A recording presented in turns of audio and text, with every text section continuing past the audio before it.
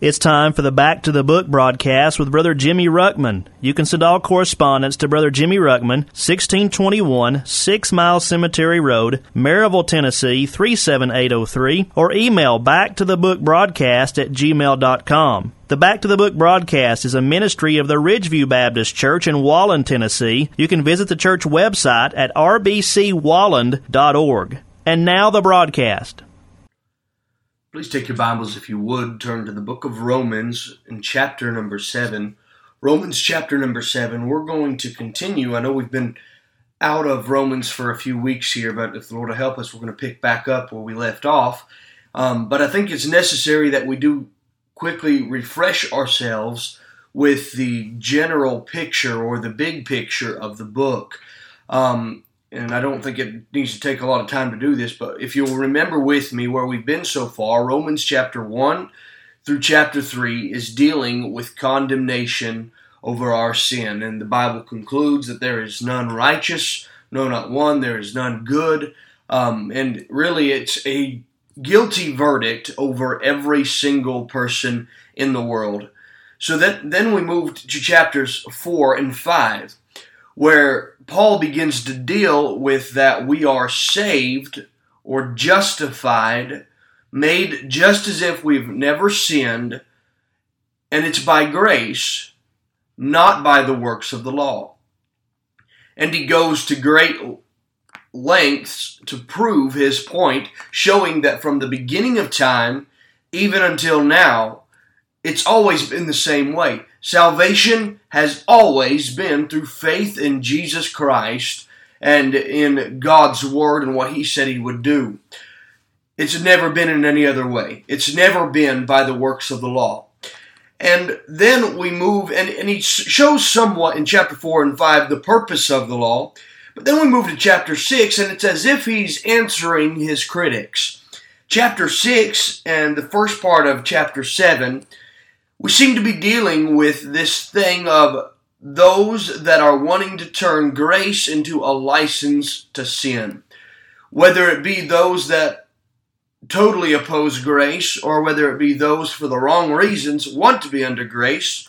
And we find there's three questions that are asked through chapter 6 and then chapter 7 that Paul just slowly builds on.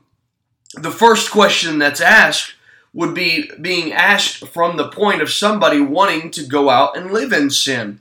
And they say this, what shall we say then? Shall we continue in sin that grace may abound? Paul says, God forbid. His whole point in that passage, and I don't want to rehash everything we've been through there, but grace made us a new person. Grace changed our desires. There shouldn't be any desire for us to want to go live into sin. So first of all, if you have a desire to be living in sin, then you've got a heart problem. Because when grace moves in and God moves in your heart, there's a change in your heart. And while we still have the capability to sin, the desire should not be there. God takes it away. At times, I'm not saying we don't fail. I'm not saying we don't get tempted. But what I'm saying is God changes our nature. And just like a hog always wants to be in the mud, and you can clean him up as much as you want, but the first chance he gets, he's going right back to the mud. We as sinners, first chance we get, we want to go right back into our sin. The only way you'll get the hog out of the mud, or the sinner out of his sin, is not to clean up the outside, but rather to change their nature. And only God can do that. But God, through grace, changes our nature, gives us a new man on the inside that is able to be controlled by the Spirit of God if we allow Him to. So there shouldn't be a desire to sin. So this group saying, well, shall we just go live in sin then that grace may abound? Well, God forbid. That's not the purpose of grace. But then the second question that's asked is, what then? Shall we sin because we're not under the law, but under grace? So we're not under the law anymore. So the things that were once off limits, are they okay to do now? Paul says, no, you're still missing the point.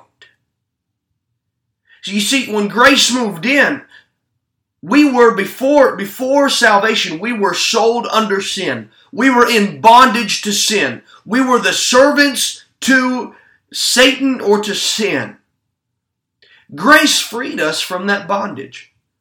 So the question really is, why in the world would we even want to go back to living that sort of lifestyle? All of it results in death. It results in destruction. Sin has only one intention, and it's not ever for good in your life. And we find in the end of chapter 6 that part of the secret to living for God, or the secret of living in the power of the new man, will be found in this little word of yielding. He tells us in verse number 16, "Know ye not that to whom ye yield yourselves servants to obey, his servants ye are to whom ye obey, whether of sin unto death, or of obedience unto righteousness." Grace put us under a new master, gave us the power to be able to live to the law, but yet it's through grace. Now we can serve God. We're free to serve God. So why would we want to go back to the very sin that grace freed us from? So that's Paul's answer to these people wanting to teach that grace gives room for, or gives license for us to go live in sin. But then we move into chapter number 7. And we could say that this really is his answer then to the legalists. Those that thought that either they had that living up to or they had to live the law out to be saved, or live the law out to be holy. While I do obey God, and through obedience holiness comes, and that's through the Word of God, that you understand he's dealing here with these Judaizers. Very, very likely that would be the group that he's almost targeting here. They're the ones that are going to be coming to him, trying to put the Christians, or these new believers, back under the bondage or the yoke of the law. And so Paul exposes, really tears up their entire thesis of theory of why they would have to live under the law in this next part. And that's the question that I want to deal with this week, if the Lord will help us. Read with me, if you would, in Romans chapter number 7 and verse 7. We pick up right here. It says, "What shall we say then? Is the law sin? God forbid. Nay, I had not known sin but by the law, for I had not known lust, except the law had said, Thou shalt not covet." So let me stop there for a moment. So he's built on each one. He's told us that in chapter 5 that where sin abounded, grace did much more abound. So then they ask the question, well, shall we continue in sin that grace may abound? Well, God forbid. No, that's not what the purpose is at all. Then he goes and saying in verse number 14 of chapter 6, he says, "For you're not under the law, but we're under grace." And they say, "What then? Shall we sin then because we're not under the law?" He says, "No." Then here he shows in the beginning of chapter 7, which I should have probably read this first. In verse number 4, he said, "Wherefore, my brethren, ye are also become dead to the law by the body of Christ, that ye should be..." Actually, I'm sorry. Read verse number 5. I'm getting a little too far back there. "For when we were in the flesh, the motions of sins, which were by the law, did work in our members to bring fruit unto death." So the question that arises then is this: is the law sin? Is there something wrong with the law or wicked with the law? Because what you're telling us is that when we try to live by the law, it always results in death. The answer, again, is still, God forbid. The law itself, there's not a problem with the law. And here he's going to begin to expose the problem never has been with the law. The problem is with the man. The problem is with the heart. Again, and I've said this before, I feel like I'm almost beating a dead horse at this point, but we've got to keep in mind the purpose of the law.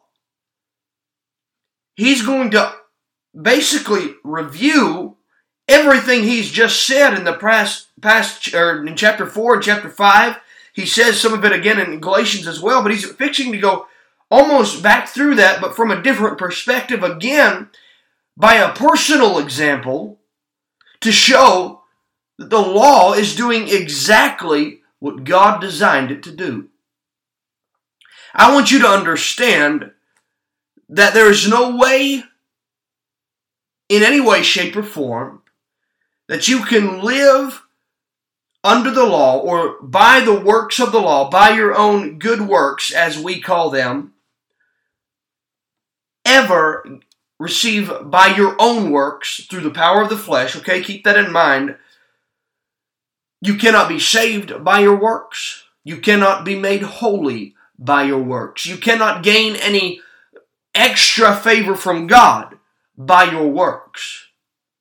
We do what we do because we love Him, not because we're trying to gain His favor.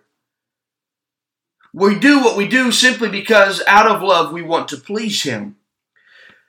But this law, here's these legalizers, these people wanting to put these new believers back under the yoke of bondage to this old law that they had. Now, the moral law of God still stands today. If it was sin back then, it's still sin today. Now, there were parts of the law that were civil, that were meant specifically for the nation of Israel. They were national law codes. We're not necessarily dealing with those, but these legalizers wanted to put these Christians in bondage to all of the law. So, basically running you through the same sacrifices and all these things, all these outward religious things that they were practically saying, you're just not right if you don't live up to this way. Now, I believe in standards. But again, the motive behind it is what is very important. So Paul begins dealing then with this subject. Is the law sin? Was there a problem with the law? No, God forbid. There was no problem with the law. Rather, here was the main purpose of the law right here. It was only designed to reveal our sin. He says in verse number 7 here, he said, "Nay, I had not known sin, but by the law." And then he gives us a little example. He said, "For I had not known lust, except the law had said, thou shalt not covet." There was an internal sin that is exposed by that commandment. See, all the rest, it was really easy to live up to for these Pharisees. It was just something externally that they could check mark, but Christ had called them out many times in the Gospels, calling them hypocrites, calling them, people that they're like whited sepulchres full of dead men's bones on the inside. What was his point? He was trying to say, look, you've cleaned up the outside, you look all right on the outside, but you've got a much larger problem on the inside. And he was pointing out their sin in their hearts. A man can hide that from the public eye. But when we truly understand the purpose of the law, it exposes us before God. That's the whole reason they hated him. Because he was exposing them for exactly what they were. Here they prided themselves in being these perfect spiritual leaders, and they didn't do anything wrong, and they were going to get to heaven by their own righteousness because look at me, look what I've done, look at what I give, look at how these people live. I don't live that way. And God exposes them for what they truly are. That was the purpose of the law. Paul here he was fine on all the other commandments because they all were externals until he came to this one. And the Lord used this one through the law to show him that he was just as much a sinner as the next guy. So is the law sin? No, we're going to deal a little bit more with this throughout the week if the Lord will help us. First of all, keep this in mind. We'll build on this tomorrow. The law's only purpose, or the law's specific purpose, maybe I should say, was simply designed to reveal our sin to ourselves. Thank you so much for listening. You've been listening to the Back to the Book broadcast with Brother Jimmy Ruckman. You can send all correspondence to Brother Jimmy Ruckman, 1621 6 Mile Cemetery Road, Maryville, Tennessee, 37803, or email backtothebookbroadcast@gmail.com. The Back to the Book broadcast is a ministry of the Ridgeview Baptist Church in Wallen, Tennessee. You can visit the church website at rbcwallen.org.